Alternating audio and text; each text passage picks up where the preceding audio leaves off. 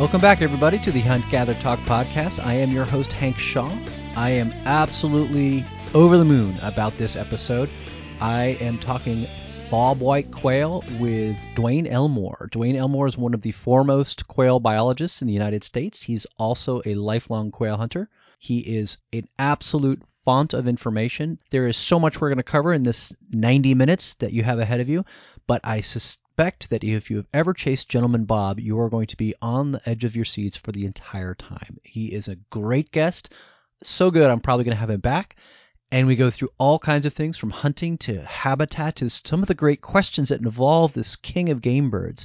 Everybody who has hunted bobwhite quail knows that there are lots of them in some places, and they've disappeared in others, and we go through that in detail, and you will get the straight dope here from Dr. Dwayne Elmore of Oklahoma State University. So stay tuned, hang on, and welcome to the show. Hey, Dwayne, I am super happy to have you on the Hunt, Gather, Talk podcast, and we are going to talk about bobwhite quail today, which is arguably the most iconic American upland game bird species. I mean, you could make an argument for others, but I think they call him King Bob for a reason. That's right. It's a very popular and extremely widespread game bird in the eastern part of the United States. So this bird is a focus of your research at Oklahoma State, right? Yeah, it's a big part of what I work on. Also, grouse, turkey, all the what we call galliforms, which just basically means chicken-like birds. But bobwhite's probably the one that I focus on the most. How did you get into it? Because it sounds like we talked before we went on the air, and it sounds like you grew up in Tennessee, and you've been in and around hunting bobwhites forever, right? Well, I grew up hunting and fishing. I spent a lot of time outdoors, but unfortunately, I grew up a couple decades too late for bobwhite in Tennessee. By the time I was born, they were almost gone. But I distinctly remember the first time I hunted them, and it really kind of grabbed my attention, and something I kept thinking about and I knew I wanted to go into wildlife, and so as opportunities kind of popped up for me to work on game birds, the grouse and quail, I really tried to gravitate towards that area. Where did you first hunt them? It was in my home county, Hickman County, which is in Middle Tennessee. On the Highland Rim just west of Nashville. And historically, that part of the world had a really rich quail hunting culture. In fact, in West Tennessee is where the Ames Plantation is, the national field trial. And so that region is known for bobwhite, but unfortunately now there's just hardly any left. And, the one thing that really caught my attention as a budding and hopeful wildlife biologist when I was in high school, that first time that I went quail hunting, two things stood out. One, the guy that took me was the only quail hunter I knew, which said a lot for how that culture and tradition had been lost. And two, we had to drive 30 minutes to an hour between hunting spots because there was almost no habitat left in that part of the world. And fast forward now, I can go back to those same spots. In fact, I did that last winter. I went to the first place I ever hunted bobwhite, and there's absolutely no habitat left. It's all gone. We're going to talk about habitat because it's a big deal, and I think everybody who's listening to this who hunts bobwhites has some theory on what's going on with the bobwhites in his or her region. Yeah. But so you went to college for wildlife management right off the bat. This is something that you knew you wanted to do? I did. I started at the University of Tennessee at Martin in West Tennessee. And then for graduate work, I went to Mississippi State University and eventually Utah State University. Utah State. That seems it's kind of out there. What drew you to Utah State? Well, I knew I would learn a lot if I went to a completely different part of the world, different culture, different plant community, different climate. And so I just tried to think of, well, what's the most different place that I can think of in the United States from Tennessee and Mississippi? And Utah was a great place, and I had a great opportunity to go out there and do a project, and so I jumped on it. Yeah, you definitely got it. You'd get into a whole bunch of different birds. I mean, I hunt ruffed grouse and blue grouse up there quite a bit. Yeah, and I was already into hunting in a pretty big way, especially waterfowl and turkey at that point. But when I went to Utah, I finally had opportunity for lots of upland opportunities. So, rough grouse, dusky grouse, sage grouse, and chukar partridge, of course. So, spent a lot of time kind of learning how to train bird dogs and hunt upland game birds in that part of the world. We're gonna get into dogs later because I love, Hmm. especially with bobwhites, you have great debates over which dog is the best. Yeah, People claw each other's eyes out and all that kind of stuff. Like, no, it's a yeah, pumpkin, or exactly. whatever. Let's start with a little bit of sort of background with bobwhites. So it's my understanding that bobwhites were around in the original 13 colonies. So I mean, they were a bird that you would have been able to hunt in the 1600s. Yeah.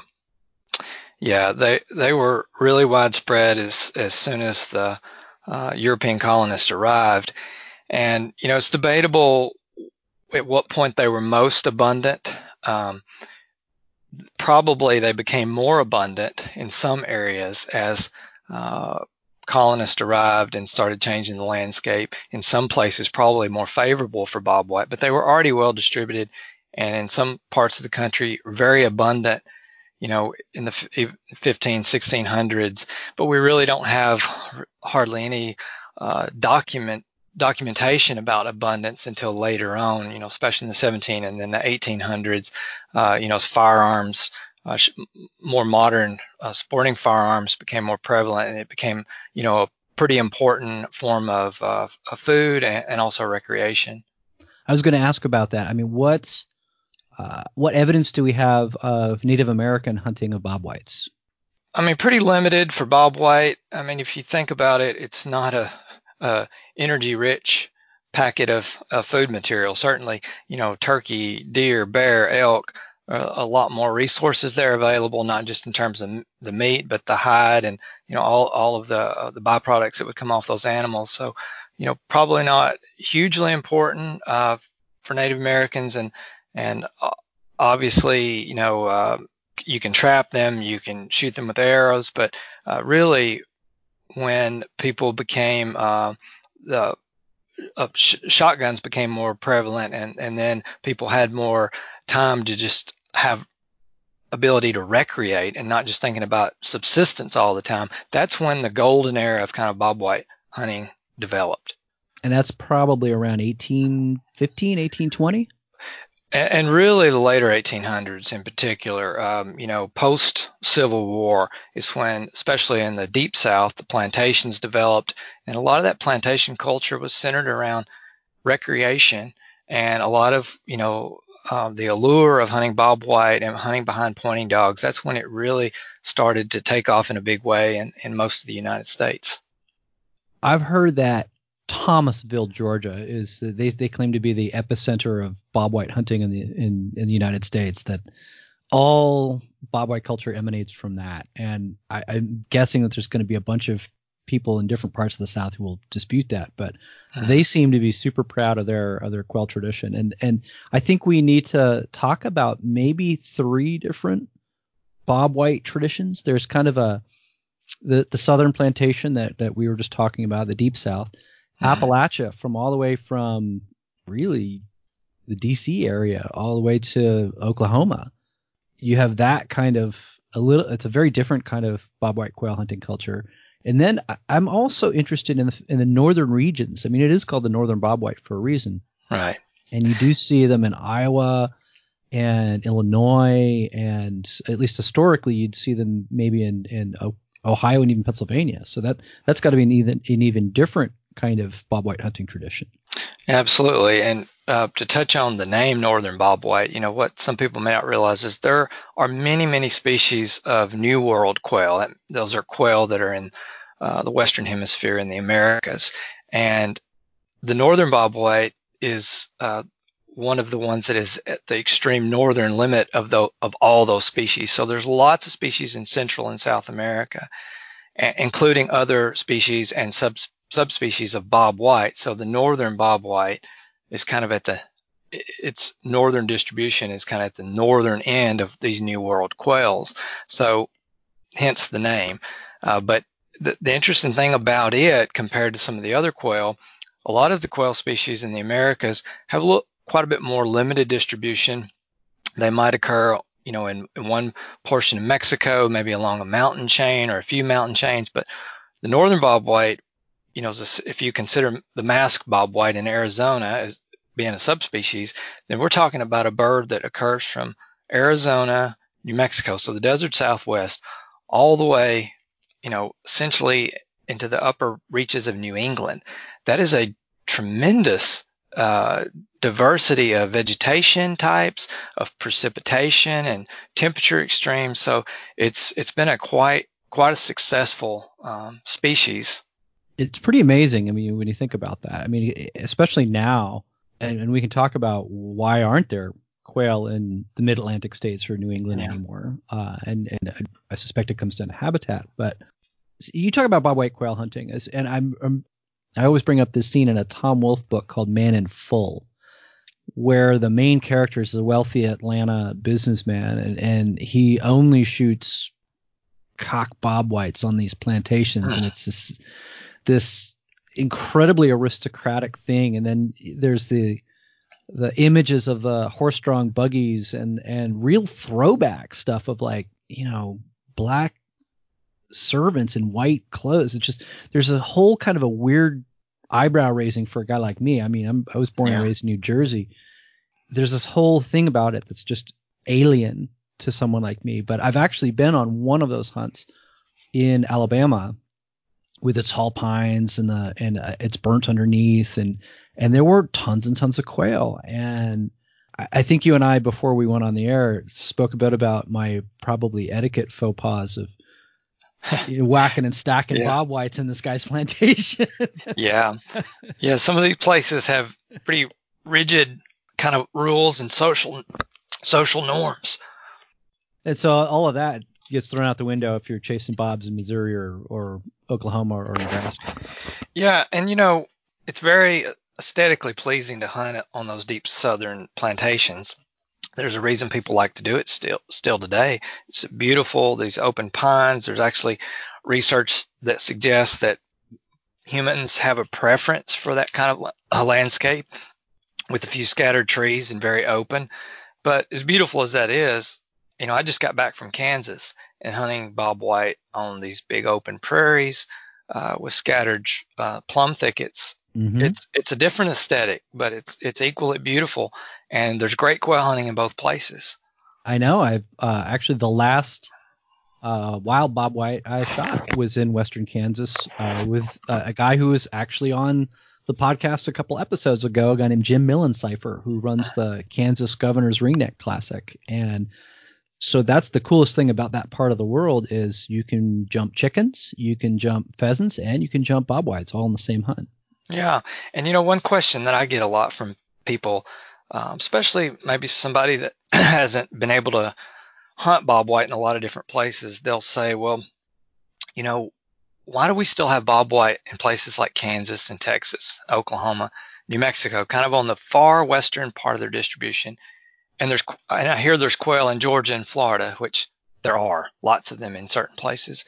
But why aren't there bobwhite anywhere in between? What happened to Tennessee and Kentucky and Arkansas and Mississippi and New Jersey? I mean, we're having to reintroduce bobwhite in New Jersey. So that's a common question that people have is, why not in between? What happened to all that part of the world? Is there an answer to it? Yeah. I mean, there's lots of theories, lots of things that can affect bobwhite, but it really is pretty simple. Habitat has just disappeared from almost the entire country. And I go back to Tennessee that I referenced earlier, that even when I was growing up, in the 80s, early 90s, we were having to travel, as I said, 30, 40 minutes or more just to find tiny little pockets, maybe 5 acres here or 20 acres here that would support bobwhite. And now almost all those places are gone. And it's just changing land use is what it boils down to. So let's stop for a second and tell me what does bobwhite quail Shangri-La look like? So if I had to sum their habitat requirements up in one phrase, This is it, and this is really important for people to understand and get a mental picture of. They're a shrub obligate. What that means is anywhere you find bobwhite in any kind of abundance, there's going to be a substantial amount of shrub cover. And this is low woody cover. So that can come in a lot of different forms. It can be blackberry thickets. It can be plum thickets. It can be sumac. It can be oak resprouts after a clear cut. It can be young pine stands, or it can be blackberries under a mature pine stand. But whatever it is, there's going to be some substantial amount of woody cover on the landscape, and it needs to be low. Think knee to shoulder high, somewhere in that range. And generally, we're talking at least 10% cover of shrubs, but maybe as much as 30%. And so if you have that picture in your mind, I would just ask people that say, we don't have any quail. So the next time you drive across your state or your hunting area, look around and see how much of that kind of landscape exists. And we know historically there was a lot of that in Kentucky and Tennessee, North Carolina, all these places. How do we know that? Well, because that landscape was getting burned a lot by Native Americans at the time of settlement. Where I grew up, the historic fire return interval was somewhere between 2 and 5 years between fire in the county I grew up in. So that means in my county, most of the landscape was getting burned 2 or 3 times a decade. Some of these places haven't been burned in 100 years. Mm-hmm. So it's no surprise that the plant community has changed. It's reforested. The forest is now mature. There's very little understory. There's no sunlight reaching the forest floor. It's just a deep leaf litter. And in other areas, it's just been plowed up and converted to crops, which can work for quail as long as they have the shrubby component around the crops. But in most places, that's even been lost, where now it's farmed ditch to ditch, road to road. And so there's, I tell folks all the time, when I drive from where I live now, which is Stillwater, Oklahoma, to Nashville, Tennessee, that's about an 8 or 9 hour drive. When I make that drive, I can count, once I leave the state of Oklahoma, I can count on one hand how many fields I go by that I would even think of letting a dog run for quail. I mean, it's just almost non-existent. So that's the bad news. This seems to be a recurring issue in the United States and Canada, probably Mexico too, maybe less so, but the whole practice of, hedgerow to hedgerow or road to road farming, you see it in California. This is why we used to be one of the great pheasant states of the United States, but clean farming has ruined it. And you see this in Iowa. You see it, you just described it in that part of the world. And I'm at a loss as to why you would do that from a farmer's perspective, given the minimal returns you're going to get on that 100 feet next to the road, which is typically not your best ground. Yeah, and actually, there's research out of Mississippi State that shows that by taking pretty minimal amount of production out of fields, you can actually increase bobwhite substantially. Taking these less productive areas that are shaded because of adjacent forest, or perhaps areas that just aren't as productive soil, and you're having to put a lot of nutrient inputs. Taking a weird dip in your field. Yeah. So just small changes can make a big difference, not just for quail, but for lots of wildlife. So the positive news is, even though we've lost most of the quail habitat, it's been demonstrated time and time again that with pretty small changes, but at big scales, that's what really matters. You've got to do it over a big enough spatial scale, so big enough area, but you can make small changes over a large area and have a huge impact on quail. So all is not lost. It just takes a collective will from enough landowners, or a landowner that has enough land, and they can have quail. And there's places in Mississippi that have great quail hunting, and places in Arkansas that have great quail hunting. But it is not happenstance. It is because those property owners have made a concerted effort to turn the clock back. One interesting thing I've seen full disclosure, I tend to hunt all quail west of the Mississippi. And pivots, the squared off, you know how to, pivots round and you've got these kind of, the edges, which the Yeah. pivot doesn't hit. I've seen people let those go to natural vegetation, and those become little islands all over the landscape for pheasants and other upland birds. Yeah. And, you probably hunt California quail and mountain quail out. All the time. Yeah. So one thing that I should mention is I talked about northern bobwhite requiring shrubs, this low-growing woody cover. Um, that's really true for all of our quail. I mean, if you go hunt scaled quail in New Mexico, you hunt them in short, dense mesquite. If you go hunt California quail, I mean, what do you look for? You look for woody, Manzanita. yeah, manzanita or woody draws through crop areas. Mountain quail are usually in big clear cuts or burned forest where the forest is regenerating. So all of our quail are tied to this low woody structure. And that's something really important to look for. Now, do they require other things? Sure. Quail often nest in grass. They eat a lot of forbs, which are things like ragweed and broomweed and croton, sunflower. But the shrub component is typically the thing that is missing, and often the reason why you will or will not have bobwhite on the landscape. It's where they hide, really. So I mean, if you've got none of that and they're just in the grass, all the birds can get them from up in the trees or in the air. And if they don't have the shrubs, coyotes or other things can run after them and get them because there's no way to hide. Yeah, and beyond just predation, it's also thermal cover. So when it gets really Mm. hot or when it's really cold, that's where they go to conserve energy. And so the shrub component is critical. And people get really focused on the symptom and not the cause. So folks are really focused on predation. Well, there's too much predation on quail. 80% of them die every year, so there's very little carryover, and that's true. But instead of focusing on, well, why is there so much predation, which is often the lack of cover, that is the easiest way and cheapest way to manage predation rather than trying to do, expensive and labor-intensive trapping efforts. Which tend to not work. I mean, it's been proven over and over again. You can shoot 10 coyotes and you get 20 back. It's really hard to get a benefit from predator control. There have been instances where it's been shown to work, but it takes a lot more effort than the average landowner is probably willing to spend. But just allowing shrubs to exist on your land and not spray them all out with herbicide, that's cheap. That's a cheap thing to do, and anyone can do that. What is the picture looking like on our various public land areas?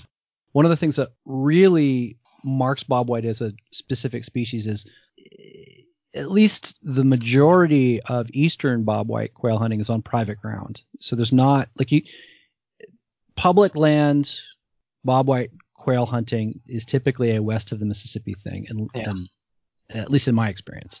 Yeah, and let me briefly mention why that is, and then we'll talk about the public hunting a little east of there. So Sure. Why is it that Oklahoma, Texas, and Kansas still has good bobwhite hunting? It's primarily because the plant community, the vegetation, because of the climate, which is very arid, it's dry, it's hot, cold in the winter, hot in the summer, the climate doesn't support a forest. So if you go to western Oklahoma, it's never going to be an oak forest because it's too dry and it's too hot. And so the plant community stalls in a shrub community. So without any management activity, you just get quail habitat because of the climate. So as you start moving east, especially when you cross the precip threshold of about 30 to 32 inches, which is about I-35 in Oklahoma, when you hit that precip threshold and you keep driving to the Atlantic coast, or the climate will support a forested plant community. So in the areas that aren't farmed and aren't developed for housing, most of it's become a forest. And quail aren't a forest bird. All right, they are a shrub bird. So that is a big part of the reason that quail disappeared from the southeastern United States, except where there's active management because of the economic importance or the social importance, places like southern Georgia and northern Florida, parts of the Carolinas. So what does that mean for a public land quail hunter? Because as you said, there aren't a lot of public lands that support quail. Well, what it means is that those WMAs, those public lands that don't support quail now, it simply is a priority issue. There's not quail on those areas because not enough of the stakeholders have demanded that there be quail on those areas. You could take a large WMA in Middle Tennessee, where I grew up, and just start harvesting a lot of trees and burning it 2 or 3 times a year. If you did that over a big enough area, you'd get quail. But unless there's enough stakeholders demanding that, it's easier maybe to manage for something else that doesn't require so much intensive inputs. So there can be better public hunting in the eastern U.S., but quail hunters have to demand it of the state wildlife agencies. One of the things I hear quite a bit is that the turkeys are pushing out the bobwhites, and I wonder if some of the management and habitat issues are part of that. I think what's happened. It's people have seen two things happening at the same time and have linked them together, which is human nature. I mean, we always look for cause and effect. So as people have seen quail decline over the past 30 or 40 years, and turkey have made just this remarkable comeback, mostly because of trap of wild birds and release into areas and then regulated hunting. So we've seen this tremendous upswing in wild turkey that corresponds to the same downward trend of northern bobwhite. A couple things to know about this is that bobwhite were declining way, way before wild turkey restoration started really getting going in the 80s. All right, so we've got records all the way back into the 20s of bobwhite declining in parts of the southeast. So this is not a new thing, but they were still pretty abundant, up through the 50s even. So there has been research looking at turkey food habits, and a turkey will eat anything they can catch. If they can catch a bobwhite chick, they will. But there's no evidence that they're killing any substantial number of bobwhite. In fact, if you look at some of the places that we still have the highest bobwhite numbers, places like Texas and Oklahoma, we have some of the highest turkey densities of anywhere in the country. I mean, just through the roof densities of wild turkey and bobwhite occurring on the same property. So if we just look at this kind of cumulatively and the long-term trends, there's really just not any evidence that wild turkey are causing any kind of quail declines anywhere in their distribution. I can actually, at least from a Western perspective, tell you that some of the best places to hunt California quail are where our millions of Rio turkeys are wandering around as well. Yeah. And part of the reason for that is turkey and quail have some overlapping habitat requirement. Not entirely, because wild turkey do require trees for roosting, but outside of roosting, wild turkey kind of use a similar plant community that quail do. They need that herbaceous, that mix of shrubs and grasses and forbs. So if you've got a landscape that's been actively managed with fire or timber harvest, or if it's dry enough that it just stays in a shrub community like Oklahoma and Texas, you're going to have turkey and quail on the same landscape. Hey everyone, I'd like to take some time to thank Filson, the original Alaska outfitter, for sponsoring the Hunt Gather Talk podcast. As you may know, I am rarely out chasing upland birds without my Filson jacket and tin cloth chaps. You should know that Filson was founded in Seattle, Washington in 1897 when they started outfitting prospectors for the Klondike Gold Rush. And ever since then, they've been committed to creating the best-in-class gear for the world's toughest people in the most unforgiving conditions. Right now is Filson's winter sale, and you can save at least 35% on unfailing goods, including classic bags, outerwear, boots, and more. This sale only happens twice a year, so be sure to check it out before the end of January. So I hear about random diseases too. You talk to somebody like eyeworm or this or that or the other thing, and my impression when you hear stories about that is that, well, the local population of bobwhites in X or Y spot where that disease is happening are probably stressed because of poor habitat or poor food or a bad spring or whatever. Mm-hmm. Is that about right? So there are a lot of diseases that quail can get, and some of them we've known about for a very long time, including eyeworms. We've known about that. It's a parasite, an ectoparasite that gets in the eye, as the name suggests, And it affects lots of birds. It's not just quail. Many, many species of birds get eyeworms, and there's different species of eyeworms, some that are more specific to certain species of birds. There's even eyeworms that occur in people. And obviously, it can be an irritant and cause vision impairment, but there's no evidence to date that it's linked to any kind of population declines. Now, there are people working on that to try to get a better idea of, can it be a stressor on birds to the point that it causes increased mortality. So there is research ongoing, but I'll say to date, we don't have any evidence that that's the case. And we've known about this disease since at least the 50s.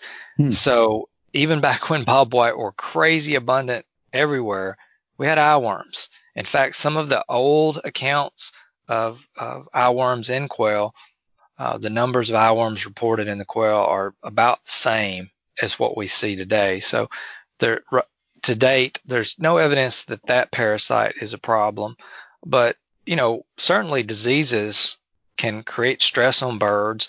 Often these diseases are associated with birds that are in otherwise poor health. Not necessarily these ectoparasites, but internal disease often can be birds that just are generally not fit, that don't have enough nutrition.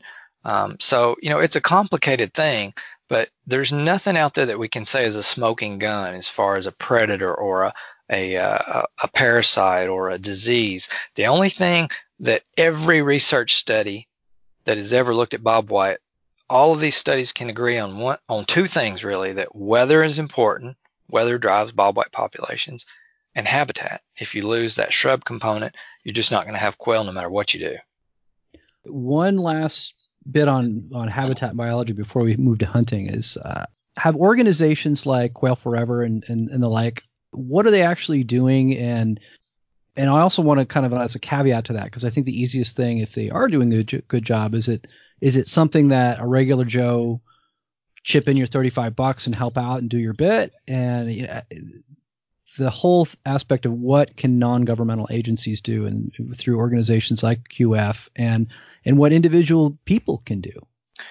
The individual hunter or just concerned citizen can do a lot for quail.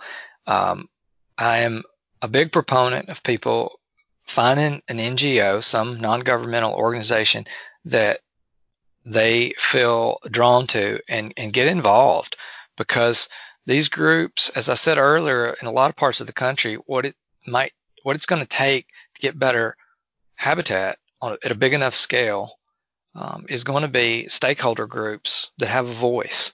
And so the wildlife agencies, they're tickled to work with these groups of people that come up and say, what can we do to help?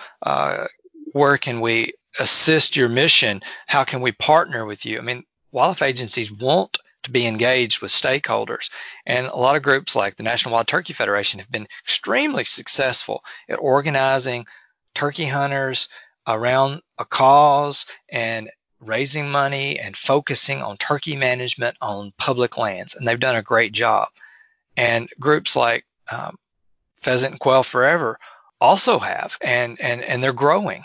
And more and more quail hunters are starting to get involved and letting their voice be heard, and really trying to focus on things that we know matter, like habitat.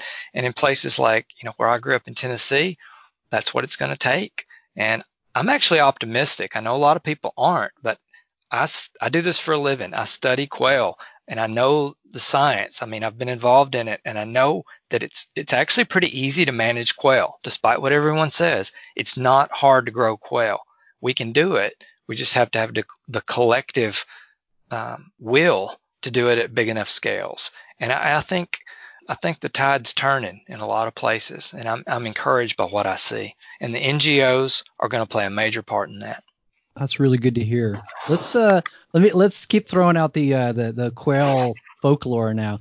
So one of the things that you always hear is only shoot one or two birds out of a covey and don't hunt that covey again. There's a lot of ritual involved with bobwhite hunting that you sort of see in the western quail, but you really see it with bobwhite quail. I mean, covey shooting is one, and then I get the sense, my experience with hunting quail is much, again, it's more Western focused, and I noticed that most, if not all, of the Western quail have kind of a weird stuttered flush, where bobwhites act more like Hungarian partridge, where it's all like blah, and they all just kind of go, and there might be one hanger, but that's about it. Yeah, particularly when the covey is tightly grouped together, that you'll see this very synchronous flush. Sometimes when the bobwhite covey is spread out feeding, it'll be more popcorn-like, but you're right. When the covey is in a central unit, they almost act in unison.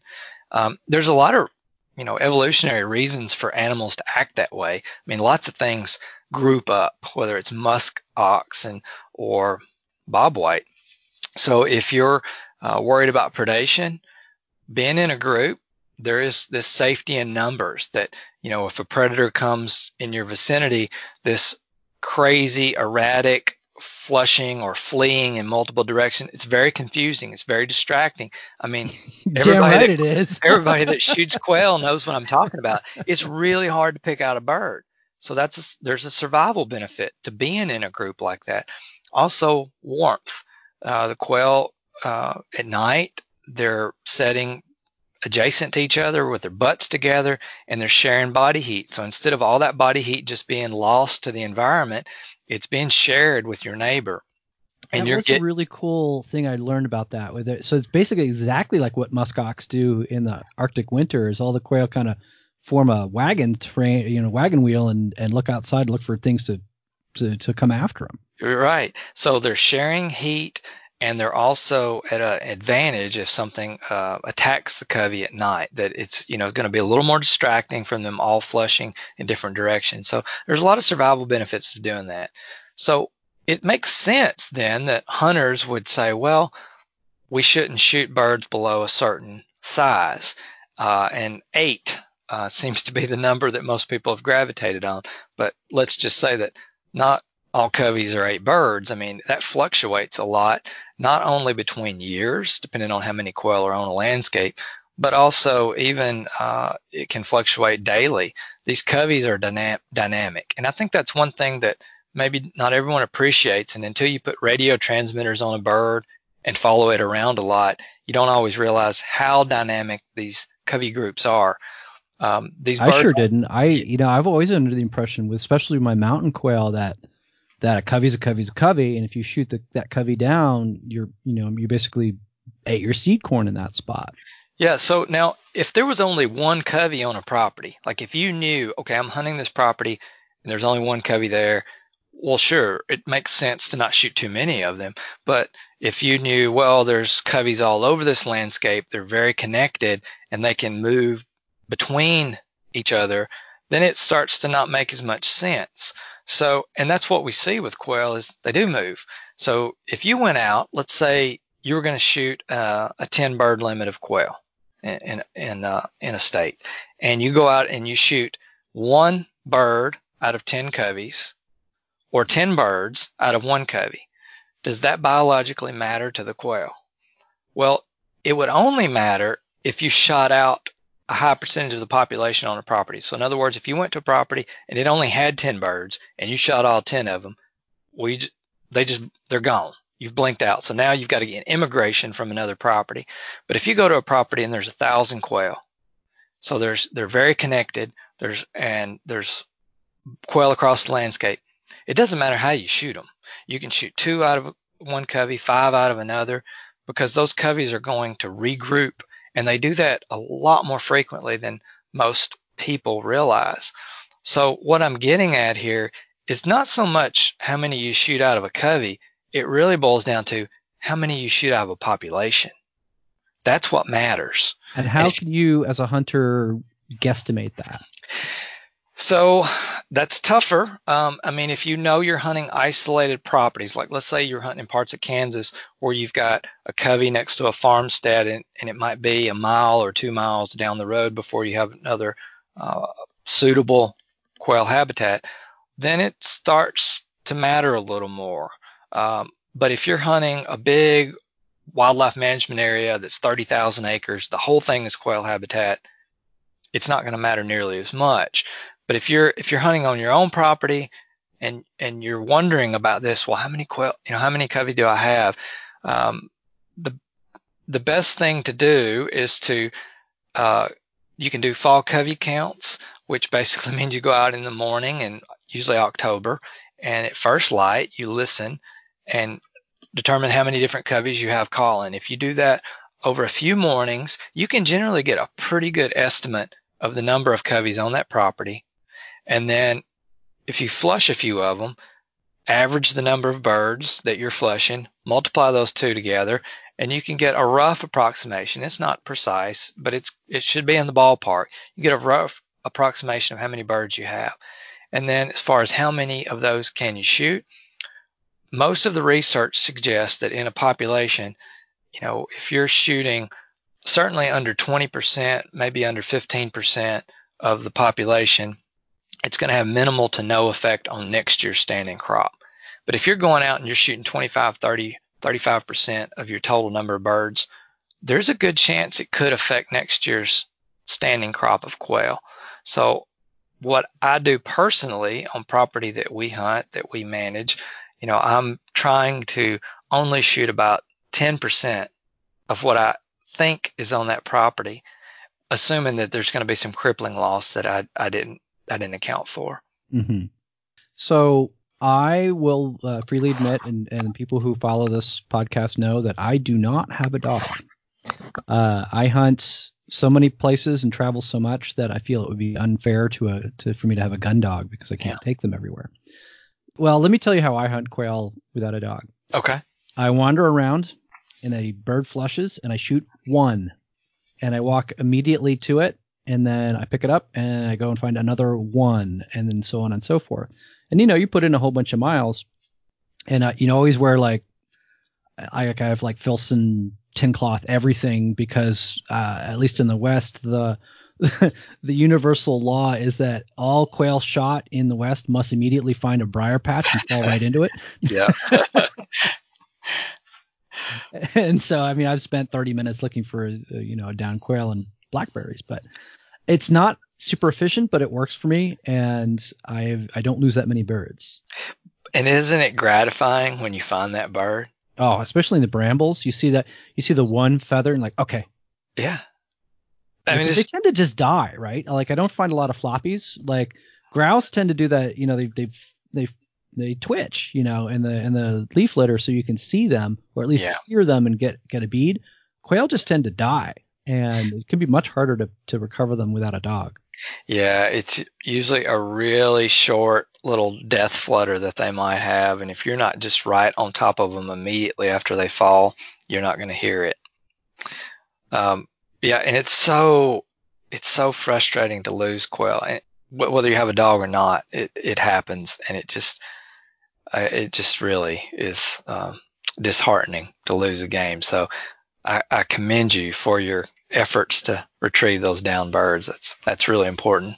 It does prevent me from shooting doubles, although I did shoot a double. They flushed out onto like a already harvested field, so when they fell, they're like you could see them both right there. But that's a rare occurrence. It's hard to shoot a double. It's a challenge, even if you're trying.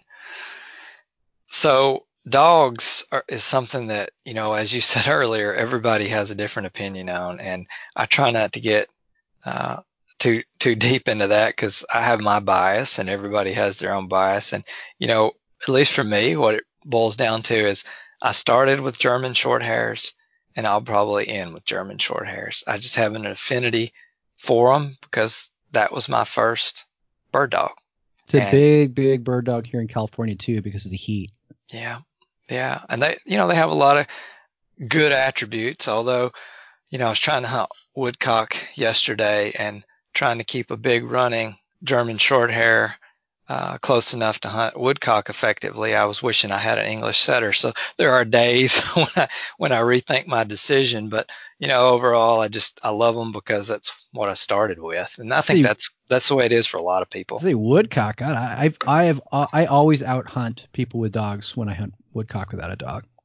Just because I cover more ground, I kill more birds. Yeah. The dog is doing all this ground and like, it's, oh yeah, he's pointing somewhere. I have no idea because I've got this beeper thing and it's in your woodcock thicket. It's like, I don't know where this dog is. And you hear, dee, dee, dee, dee, dee, and the birds fly away. Plus I have like, this is also sort of non-dog hunter thing. I have stage fright. Like if I'm walking up on a super, especially if it's a pretty pointing dog and it's like zing, and they got that classic, Berlin Ives kind of painting point. And they're like, all right, release the dog. And then the bird flies up on this, you miss it. Absolutely. And if it just comes out of like the corner of my right eye, I'll swing and kill it almost every time. And so it's thinking versus not thinking. So much of wing shooting is just, it's a mental game. And I always shoot better when I'm hunting over somebody else's dog because I'm not worried about if their dog has style or if their dog is going to flush the bird. I'm not worried. If it's my dog, I'm worried. I've got one eye on that dog the entire time and not focused on the shooting. But if I'm shooting over somebody else's dog, oh, I look like a champ. I can shoot really well when my dog's not in the equation. So let's take breeds away from the dog for a second so we don't cause fights among the audience. Mm-hmm. What are the attributes of a really good bobwhite quail dog? And are they different from the attributes of some other game bird that you're chasing? They are different, and some of them are different. So, which is why I think it's hard to have one breed of dog that does everything perfectly because these game birds are so different. The cover they're found in is different. The scent they put out, their behavior, whether they run or don't run. So, for focus on bobwhite, I think you need a dog that can cover quite a bit of ground. Maybe not as much as like if you were hunting chucker, but a lot of ground. Well, So chucker's the extreme, I think. Oh yeah, I mean it's hard to have a dog that runs big enough if you're hunting chucker. But for bobwhite, generally we want a pretty big running dog, especially in the western part of their distribution. As you get more Apache types of cover, maybe parts of Kansas, eastern Kansas, maybe you don't want a dog so big. But my personal thought, and I've hunted bobwhite from the far west part of their distribution, New Mexico, all the way to the Atlantic coast, is I feel like the perfect range for bobwhite is about 100 to 200 yards. If you've got a dog that is mostly spending its time 100 to 200 yards from you, that's big enough to cover a lot of ground, but not so big that you're losing track of it, and it's running off the property that you're hunting. And so the next thing that's important in a bobwhite dog is that they're staunch, which means once they hit the scent, they're going to be really steady there, because a lot of times, especially the places you hunt bobwhite, they might not be detecting the scent from a long ways away. Often chucker hunting, you'll see dogs wind a chucker covey from maybe over 100 yards and then track it. But usually with bobwhite, when they hit that scent, the quail are probably in gun range of the dog right away. And so a dog that will kind of lock down and not try to creep too much is pretty important. And then a dog that is a good bird finder, a dead bird finder. So once, as you mentioned, it can be really hard to find these quail. They're small, they're cryptic, they often fall in dense brush, and unless you step on them, you often can't see them. And so a dog that will not only has the ability, but mostly just the desire, because not all dogs want to look for dead birds. Oh, I know. They drive me batty. I'm like, why are you here? Yeah, they want to go find another covey. And it's okay if you've got a mix of dog. If you've got one dog that wants to find the covey and another dog that wants to find the single. But if you're trying to wrap all this up in one package, you really need a dog that is going to hunt dead birds and be really persistent about it. So I think those are, probably the three most important traits from my perspective. Classic will be pointing birds, but what about labs and other flushers? Yeah, they can sure do it. Flushing dog, I think particularly when you're hunting places where the bobwhite habitat is more concentrated or more predictable. So in other words, if I was going to hunt isolated farmsteads in Kansas, where you could kind of drive and say, oh, there's a woody draw, there's probably going to be covey there, or oh, there's a patch of shrubs in the corner of that field. those are places where a flushing dog can really shine. The places where you're probably going to be at a little bit of a disadvantage is like if you're hunting the big piney woods of North Florida or the big open rangelands of West Texas, where the quail could be anywhere because the whole place is habitat, and it's hard to really know where they're going to be. So there you just have to cover so much ground, and it just becomes a miles game. So you can still have great hunting, but you might not find as many coveys in that situation with a flushing dog that stays close. But having a flushing dog for singles or to find dead birds, and a lot of those plantations have labs or cocker spaniels or things like that to help flush the birds or to help find dead birds after the pointing dog has found the covey. The cleanup crew. And that's really effective. Hey, I'd like to take a moment to say that Hunt to Eat is a proud sponsor of this podcast, which makes sense because I own and wear a lot of their shirts, hats, and other gear. When you reach into your drawer to grab a shirt to wear to a barbecue or a conservation event, you always grab the same one, right? Well, you're about to find your new favorite tee. Head over to hunttooeat.com and check out their line of hunting and fishing lifestyle hats, hoodies, tees, and more.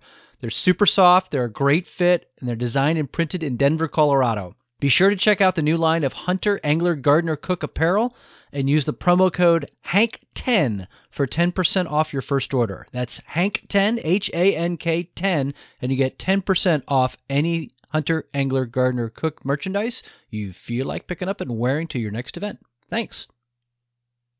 As far as gear, I generally will wear, because of the whole briar thing, I generally will wear tin cloth here and there and just a vest because most of my quail hunting is in it. It's super hot.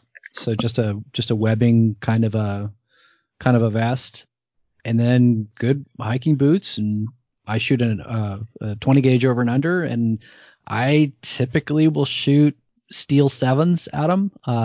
But lead 8s and lead 7s are also good. I don't know if you go through anything different.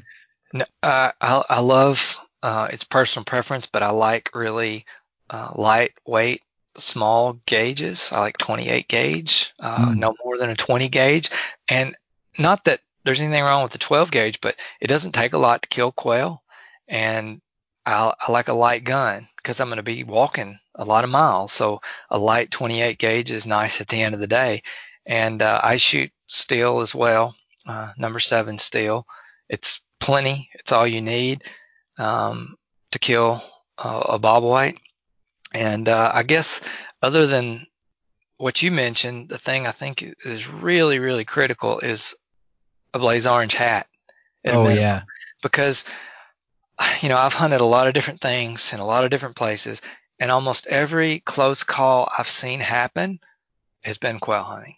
It's very inherently dangerous because you're usually hunting with a group. You're shooting at cute Dick Cheney joke. Yeah, I mean, you're shooting at birds that are flying very low, often through brush, in a group. It's confusing, it's distracting, and you need to be able to quickly identify where all the other hunters are. So please wear a blaze orange hat when you're quail hunting. Yeah, I think that's a good advice with really almost all upland hunting in general, no matter where you are, because the blaze on the top of your head helps a lot for what you just mentioned, and especially if you're in deeper stuff, like woodcock or rough grouse, or or even rabbits. Yep, absolutely. Often the hat's the only thing you see on the other hunters. They're buried in brush, and that might be all you've got. And and when I hunt in groups, we talk a lot. It's not generally going to scare the quail that much, and we're keeping communication, and in thick brush, sometimes it just means you don't have shots. If you don't know, if a bird gets up and you don't know where the other hunters are and you can't see them, just don't take the shot. It's not worth it. Where's your stance on the old Arkansas or skillet shot? I'll be honest with you. The only bird that I feel no guilt about shooting on the ground is a chucker. They're hateful gray birds. They they're very deserve it. hateful, and I don't feel bad about shooting one running. But anything else, no, I'm not going to do it. I'm not going to shoot a quail on the ground, and I would never shoot a rough grouse on the ground or out of a tree. And other people have different opinions about that, and I'm not judging, but personally, I don't find it satisfying. And I'm out there for the, I mean, I like to eat them, but I'm doing it because I enjoy it. And, at the end of the day, I want to walk away from it and feel good about how I did it, not just what I did, but how I did it. Have you ever hunted mountain quail? I have. And you waited that long to find a mountain quail that actually flies, eh? They're, I'll tell you a quick story. The first mountain quail I ever killed, I was so frustrated. I'd hunted for 2 or 3 days. I had seen mountain quail. I had heard mountain quail. I'd not gotten a shot. And I was literally driving to the airport. I was done. And I'd not shot a mountain quail. And I was really frustrated. I'd worked very hard, hadn't gotten a shot. Driving off the mountain, a covey runs across the road in front of us. Of course they do.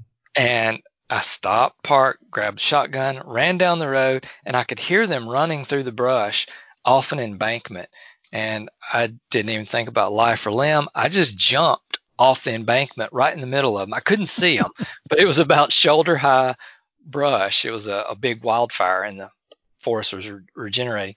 And when I jumped in the middle of them, they just panicked, and they all flushed up in the air, and I killed two. And I was so happy. And, I actually finally got a shot and drove off the mountain with 2 mountain quail. So they're tough. Oh, Anybody yeah. that's never hunted them, I think of all the quail that we have in North America, they are the hardest to hunt. Indeed. I've never, ever shot more than 4 in one day. And I believe the limit's 8 or 10. The limit's 10, actually. But good luck getting 10 mountain quail. Yeah, that's kind of absurd, I would think, most of the time. The thing about mountain quail that I always tell people is, like, imagine hunting a place that's as thick as what you would hunt woodcock or ruffed grouse in, that dense vegetation, but on steep slopes like you would hunt chukar in. And at least my experience, that's been where you find mountain quail. So it's 6,500 to 8,500 feet. Yeah, but beautiful country and a beautiful bird, and well worth the effort. So on bobwhites, I get the sense that there is probably not a more ceremonial bird in American uplands hunting tradition. Yeah, I mean, probably some of the ruffed grouse folks would argue that, but that's a fair argument. But it's such a big part of the country that has this tradition of hunting bobwhite. I mean, if you look at their distribution, it's just a huge area that they historically occurred in. And back when there wasn't a lot of big game, when a lot of the whitetail and wild turkey had mostly been extirpated, and small game was king, and a lot of people grew up in the 40s, 50s, 60s, and 70s hunting things like quail and rabbit. So there's that part of it, but there's also these plantations and the culture of firearms and dogs and horses and mule driven or mule pulled carriage or wagons, just all of this kind of ethos that came up around bobwhite in the southern part of their distribution. So it's the only thing I can kind of compare it to is maybe what you would have with red grouse in Scotland. It's more than just the bird. It's this almost lifestyle that surrounds hunting bobwhite. So I think that makes them special, but I also would say, as special as it is to hunt on those plantations, it's also special just to hunt bobwhite, behind your house in a little wood lot. And for most of us, that's how we grew up thinking of bobwhite, and so that's part of it too. So it's a special bird, culturally very important and worth keeping around.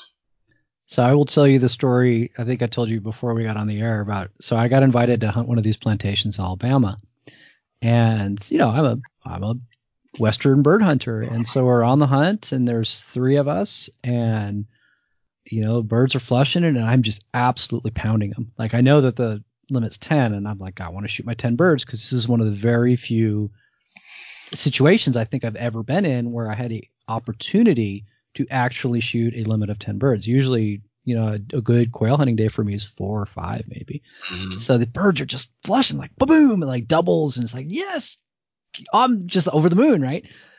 And after I got about 6 of them, I started to feel the stink eye from Yeah. Yeah. my compadres, and I got this vague sense that I wasn't supposed to shoot 10, but you told me off the air that I was definitely right, that I should not have shot 10.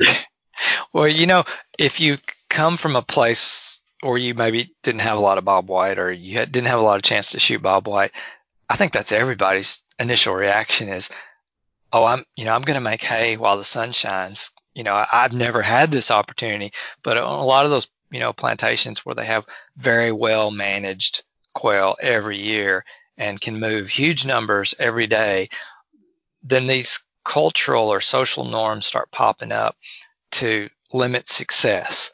And we do that with lots of things. I mean, you think about a deer hunter that has shot lots of great deer, and they, over their career, they maybe start to restrict themselves. Okay, I'm just going to use archery. Okay, now I'm just going to use primitive archery. Or now I'm just going to use bows that I made myself. So, it's kind of almost a natural progression that a lot of hunters go through. And a lot of that has popped up in bobwhite on these plantations, where it's like, okay, now we're just going to use 28 gauges, and we're only going to put 2 shooters down at a time, and we're only going to shoot 2 birds out of the covey, not because it biologically matters, but because we want to place limitations, and we want to keep this, special, and not just, shooting lots of birds. It's not about shooting the birds. It's about the experience. And so those things happen on those plantations. And, I think for some of us that didn't grow up in that setting, it's a little bit of shock the first time you go.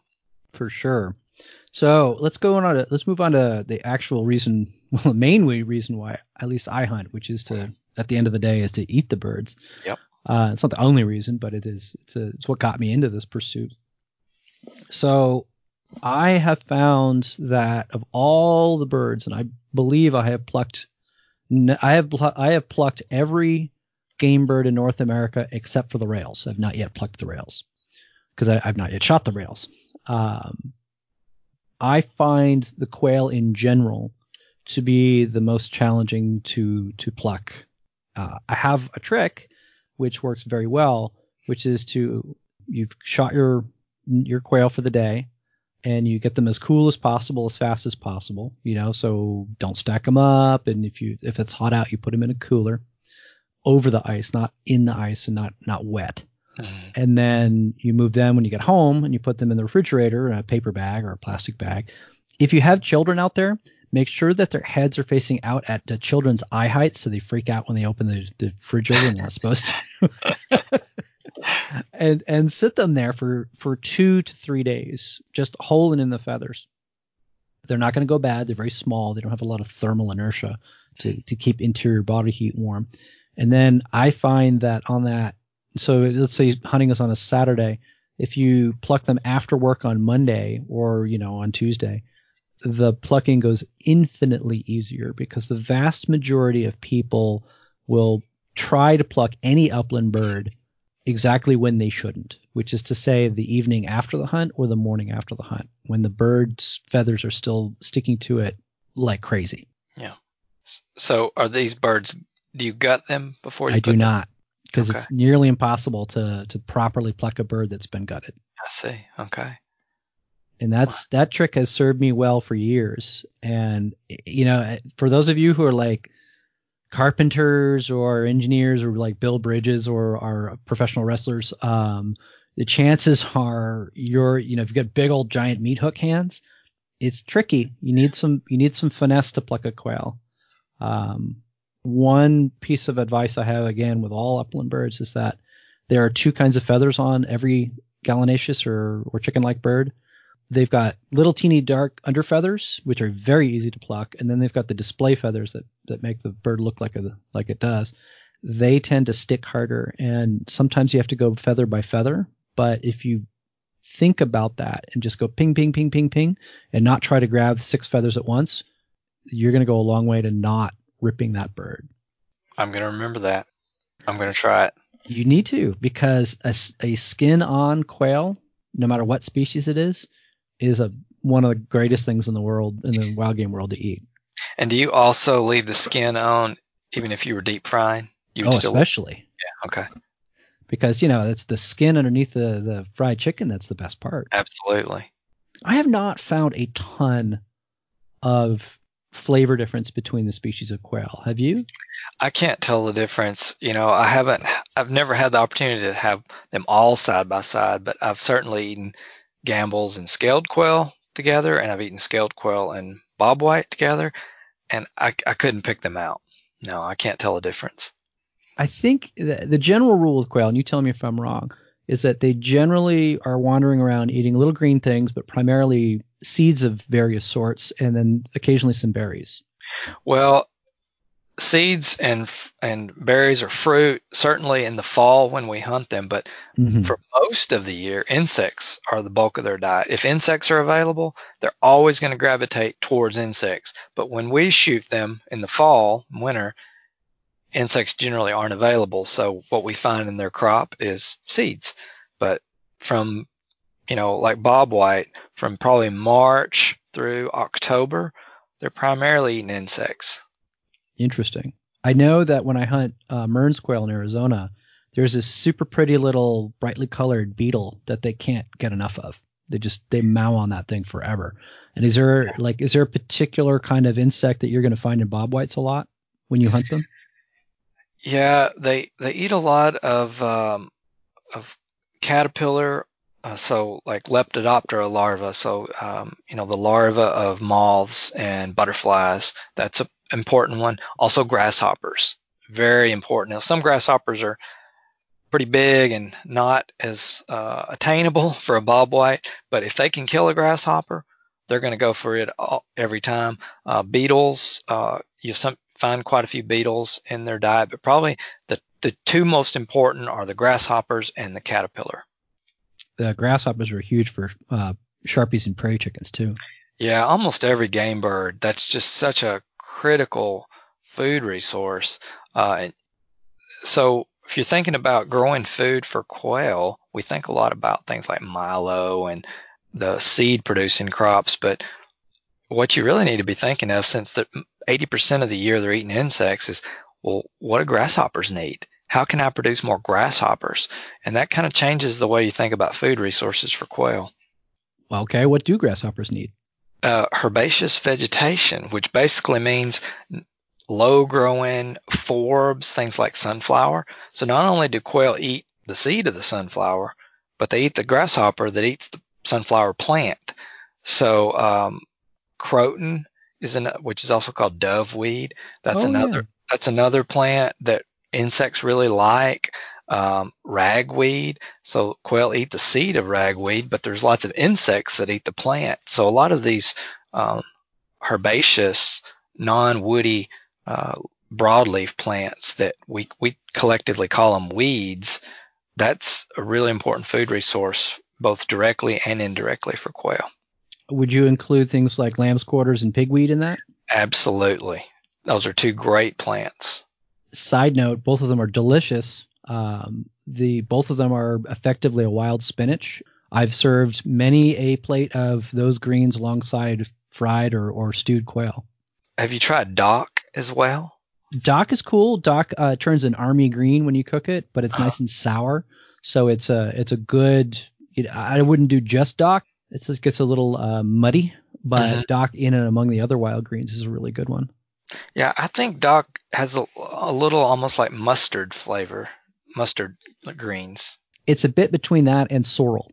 It's very much more like sorrel in my mind, where there's a genuine, well, it's oxalic acid, so it's that sour bit as opposed to the sharp bit that you'd get in wild radish or wild mustard. Mm-hmm. How do you like to cook your quail? I was talking to my wife before we got on this call about quail, because she's an excellent cook and she does some pretty elaborate recipes for certain types of wild game. But we were kind of commenting, for whatever reason, and maybe it's just where we grew up in the South, and she grew up in the deep South. She grew up just outside of that plantation country we were talking about. But for whatever reason, when it comes to quail, we keep it really simple. The two ways we typically cook them are deep fried and especially if you have biscuits and white gravy to go along with them. That's a very traditional Southern way of eating quail. And also just kind of skillet, frying them in butter and putting, fresh ground black pepper on them afterwards. So pretty simple, really nothing fancy. I must admit that I can't do the white gravy, man. I just can't do it. Really? It makes me ill. Why is that? It's just gross. It looks like congealed baby vomit. Ugh. But it's so good. I can do red eye gravy all day long. Yeah, that's good too. Yeah, but I definitely I lose my Southerner card whenever I can't do it, dude. The Gravy's brown, period. Oh, I love white gravy. But yeah, I mean, buttermilk fried quail, I think especially because if you have failed in plucking your bird, buttermilk fried quail may be your number one dish, because it's just as good skinned with a skinned bird as it is with a. And by the way, everyone out there, eat your legs. Absolutely. Quail legs are one of the great things in the world, and even though they tend to run around a lot, I've never had a quail leg that was so tough that it was unpleasant to eat. It's nothing like a pheasant leg. No, they're delicious. They're better than the breast meat. I think so. I think I've got tons of quail recipes. Another good Southern one is quail and grits. Yep, absolutely. And it's a hard one to beat. I mean, it depends on whether you're in the white grit or the yellow grit crowd. I tend to be in the white grit crowd. But yeah, again, it's just pans cooked, usually with bacon fat. You dust it with flour, whether it's. I tend to, the way I prep quail for cooking typically is either I'm going to roast them whole or barbecue them whole. They're whole barbecued quail are really excellent too, with like a South Carolina barbecue sauce, that mustard style. Okay. So are you cooking those on an outdoor grill? Uh-huh. Okay. Yeah. So you can grill quail directly, and I do that a lot too, or you can barbecue quail. So you keep them way away from the heat and then let them come to temperature over the course of an hour. And then what little connective tissue they have kind of, breaks down, and it's not crispy, but it's a much more rich and pull off the bone kind of experience. Yeah. Now, you realize that you just went into the barbecue sauce realm, and a lot of people are probably fidgeting right now because you mentioned mustard base instead of tomato base or mayonnaise base. So they can only kick rocks. Although I will tell you that all the barbecue sauces are my friends, and you mentioned the mayonnaise base. That's that Alabama white barbecue, which it's the last traditional barbecue sauce that I encountered, and I was appalled by it at first, and I'm like, what is this? It looks like snot. And finally I had it with barbecued chicken, and I liked it. And so I think I'll make an exception for the white meat birds, that yes, you can use your Alabama white. And if you put Alabama white on like beef brisket, I'm going to come to your house and kick you in the head. Yeah. I don't think that would work very well at all. Ugh. I mean, it's cool though. I mean, the reason why at the very beginning of this podcast that I asked about the evidence of Native Americans hunting quail is because in the research for my book, Pheasant, Quail, Cottontail, I always do a lot of anthropological research for these books that I do. And what is our human history with this, whatever the animal is? And in the case of quail, there's a lot of evidence for Neolithic peoples in the Old World netting not only the Old World quail, but Hungarian partridges and chukars as well, because all of them will group up like a covey, whereas like a pheasant won't. Right. And so you find these recipes dating back, hundreds of years for this sort of a bird in Greece and in Turkey and in Persia and in other places, that predate shotguns. And some of these recipes are really, really amazing. My favorite, and I've got a recipe for it on Hunter, Angler, Gardener, Cook, it's a Greek soused quail. So you grill the quail just until it's barely done, and then you pour kind of a hot mixture of either vinegar or lemon juice and herbs and onions and things over it, and souse it, and it'll keep for a couple, 2-3 days like that. That sounds delicious. Right? And, the netting is really interesting. Obviously, that's something that, is not legal in the United States anymore for game birds, but it's still done in a lot of parts of the world. You can go on YouTube and watch people in Pakistan dropping nets over partridge. Well, if they do it over chukars, I'm okay with it because they are hateful gray birds. They are very hateful. I agree. I don't think any chucker hunter would disagree with that. So if anybody out there is thinking, what are we talking about? I'm suspecting you've never hunted actual real chuckers. Like you've been to a preserve and hunted them there, which is, I find that I don't do that. It is, if that's all what you got, then it's what you got. But it's not the same bird. No, it's not. No. So I guess the last thing I want to talk about is, because we spent a lot of time talking about habitat, and I've got just buckets of prep and recipes and things on Hunter, Angler, Gardener, Cook, but you just created an app actually that people can download on their cell phones, and then when they're wandering around and you'll tell me more about this in a second, but when they're wandering around, I guess in quail country, that if they see a brood, a mom with a bunch of little chicks, you can bring up the app and go, hey, I just saw, Bobwhite Quail in Jones County, Missouri with, I don't know if there's a Jones County, Missouri, but you get my point. And then there were 16 chicks behind it, and then click, and then that goes into your database. So do I have the general idea right? Yeah. So we did this for a couple reasons. We did it specifically for the wildlife department in Oklahoma to get more information on recruitment of different game birds. The other reason we did it is to give hunters and people that are interested in game birds a way to contribute, a way to be involved in conservation. So you can download this app either off for an iOS device, off from the Apple Store, or for Android, and it's free. And if you just type in the search box game bird brood app or game bird brood observation or something like that, in Oklahoma State, it should pop up. And once you have it on the phone, you can click which species you saw. Since it's Oklahoma based, you're going to see things like scaled quail and prairie chickens on there too. But then you click the bird you saw and how many adults, how many young, and it automatically does the date and the time and a GPS location. And as I said, we created it mostly for Oklahoma, but if people in other parts of the country want to use it, that's great. And if we have enough people using it from other places, like, I don't know, Kentucky or someplace like that, then we'd be happy to share that code with your state wildlife agency, and they could tailor it to be very specific to where you live. Yeah, I think that it has the potential to be really super useful because, bird counts of ground nesting game birds is not that easy.